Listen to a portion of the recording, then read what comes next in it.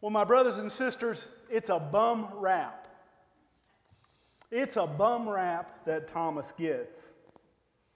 And Thomas was no different than the other disciples. And he doesn't deserve the treatment that he's received down through the years in Christian history.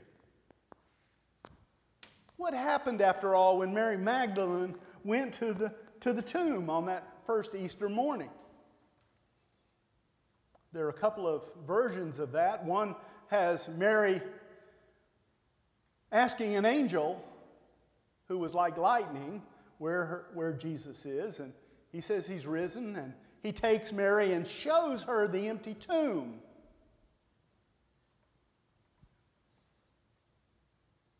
The other version is that Mary goes to the tomb on that first Easter morning, and she looks in the tomb and it's empty, and she comes out and she talks to the gardener and she says, "Where have they laid my Lord?" And it's not really the gardener, it's Jesus, who she doesn't recognize. And he speaks to her, Mary, and she recognizes him. She didn't instantly believe. She had to see or be shown that Jesus had risen. So what did Mary do right then? She followed Jesus' instructions, and she went immediately back to the other disciples and told them that our Lord has risen, that Jesus has risen. Now, when she told them that, they believed immediately, didn't they? No. Peter and the disciple Jesus loved had a foot race to the tomb because they had to go see for themselves that Jesus had risen. They weren't going to take Mary's word for it.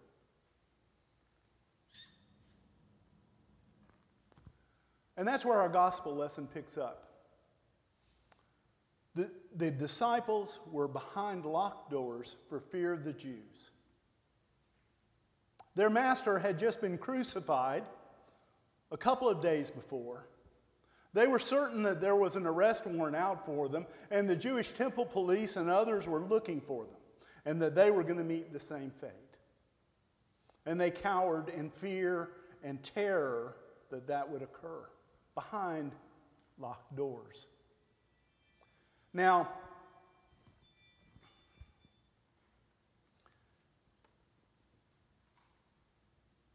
when Jesus at that point comes to them through locked doors,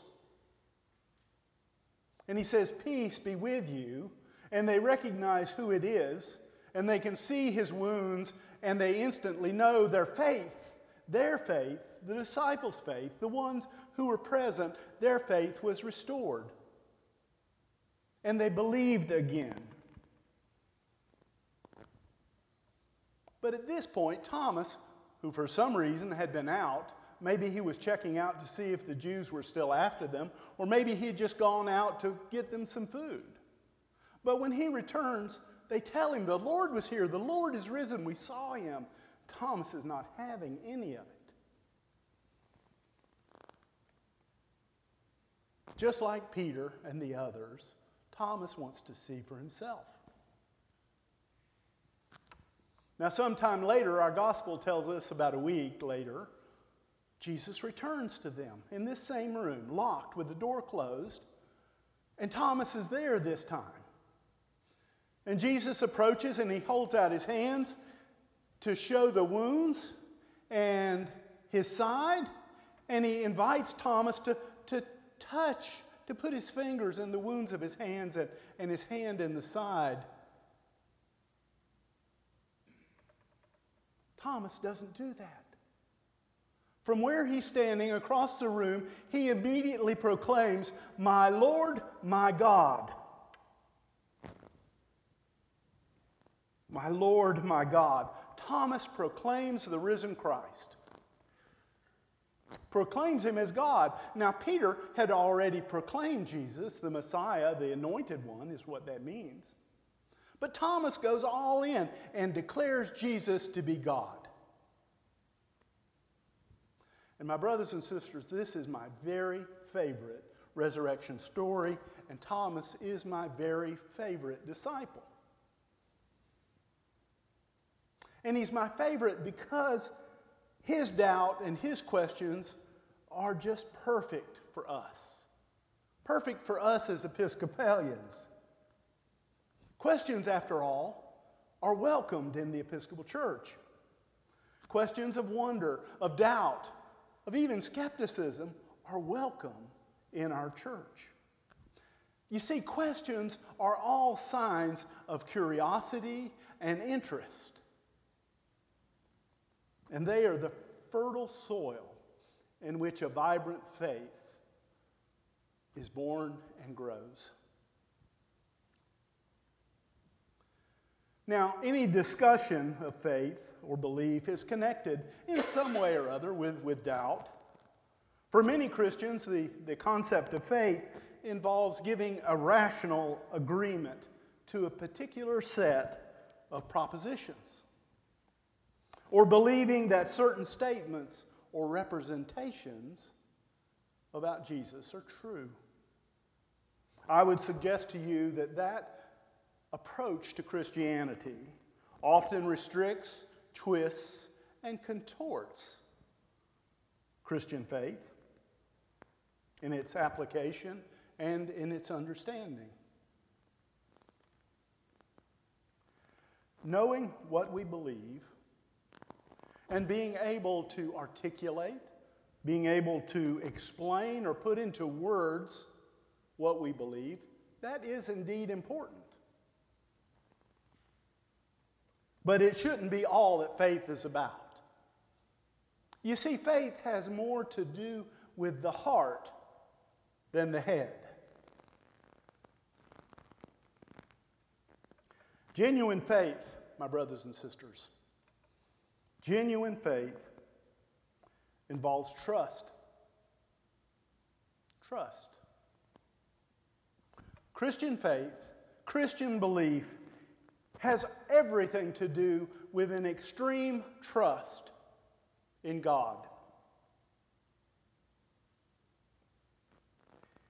It does not mean trusting in the truth of a set of assertions about God. It means trusting in God Himself. When we understand, as followers of Christ, when we understand that faith is trust rather than agreement or assent, when we recognize that faith is trust, faith's opposite becomes not doubt or disbelief, but the opposite of faith becomes a lack of trust or fear. What is the most common phrase that we hear in the Bible, Old Testament and New Testament? It is essentially, do not be afraid. In other words, don't lose your faith. When we do not trust, you see, we become anxious and we become fearful. To have faith means to let go of that anxiety, to let go of that fear, and to place ourselves in God's love and in His care. Jesus tells us, do not worry about life, what we will eat or what we will drink. He says, look at the birds of the air. They neither sow nor reap nor gather, yet the Father feeds them. Are you not of more value? Thomas proclaims Jesus God. And this story helps me understand my own belief. You see, what led Thomas to his faith, to his proclamation, leads me to a very personal question. Personal question that I think many of you might harbor on occasion, and that is why do I believe in God? Why do I believe in God? Like Thomas, I believe because of my own experiences. My faith is not grounded in what I wish to be true. It is not fixed on some desire or need that I maintain. But my faith is based on what I experience to be true. Thomas, as we might recall, was one of the original 12. He had been with Jesus from the very beginning. He had experienced Jesus' teachings. He had been there when Jesus performed many miracles. He had been there when the lame walked, when the lepers were cleansed, when the blind were made to see. He had experienced firsthand the love of Jesus for creation, the love of Jesus for God's people, and the love of Jesus even for his enemies. When Jesus wanted to go and see Lazarus, his friend, who, if you remember, lived in Bethany, which was very, very nearby Jerusalem. The other disciples all said, "Lord, Lord, you can't go. The priests and the Pharisees, they lay a trap for you. They want to kill you." Thomas said, "Lord, I'll go with you."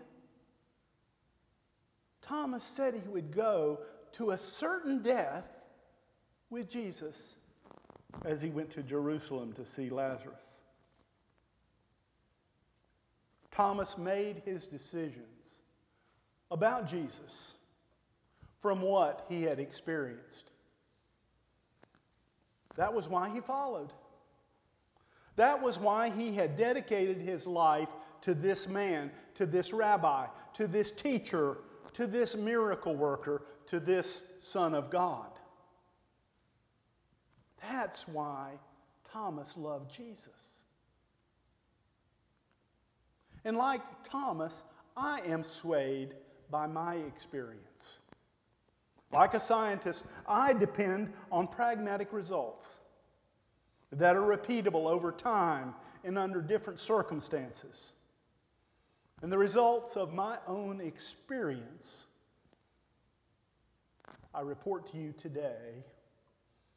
What I have seen with my own eyes, what I have heard with my own ears, and what I have observed over and over and over again,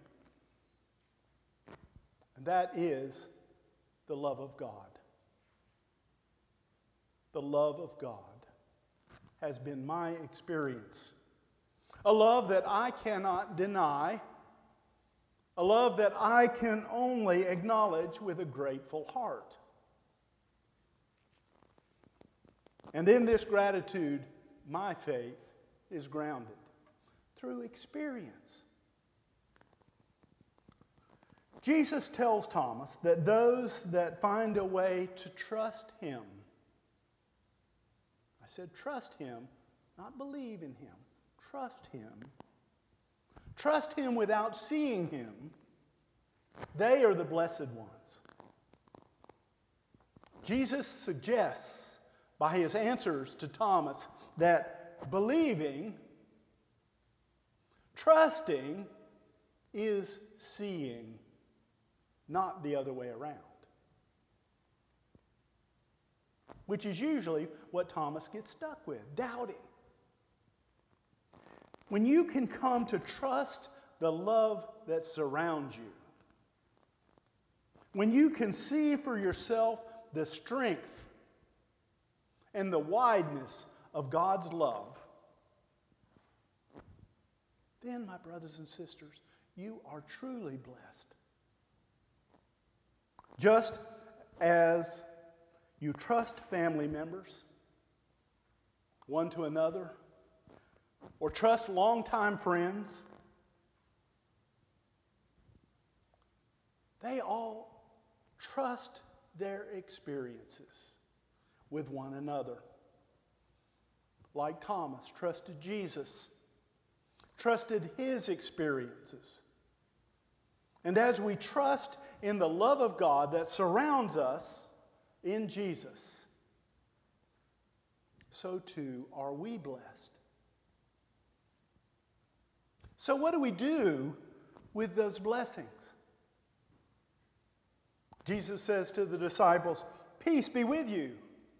As the Father has sent me, so I send you."